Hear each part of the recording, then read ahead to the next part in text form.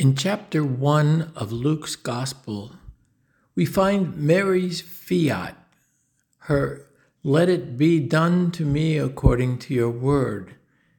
The angel Gabriel announces to her that she's to be the mother of God, and after a brief period of wondering how this could be, Mary eventually becomes the servant of the Lord. Let it be done to me according to your word. Today's gospel is the first chapter of Matthew's gospel.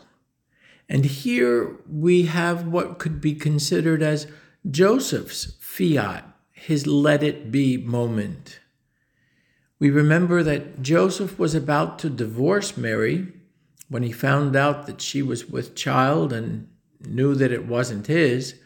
And then the angel comes to Joseph in a dream, and when Joseph wakes up, he understands, accepts, and in a sense, it's his fiat moment when he gives in to the plan of God and accepts the consequences.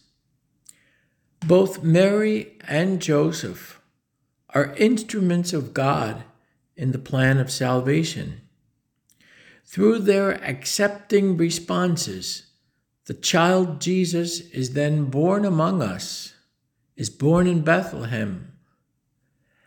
As we pray and reflect during this Advent season, perhaps we might come to the realization that we too are called to be God's instruments in the plan of salvation for our world today. As we accept God's invitation in our lives, the child Jesus is once again born among us. May God bless you with a holy Advent season and a Merry Christmas.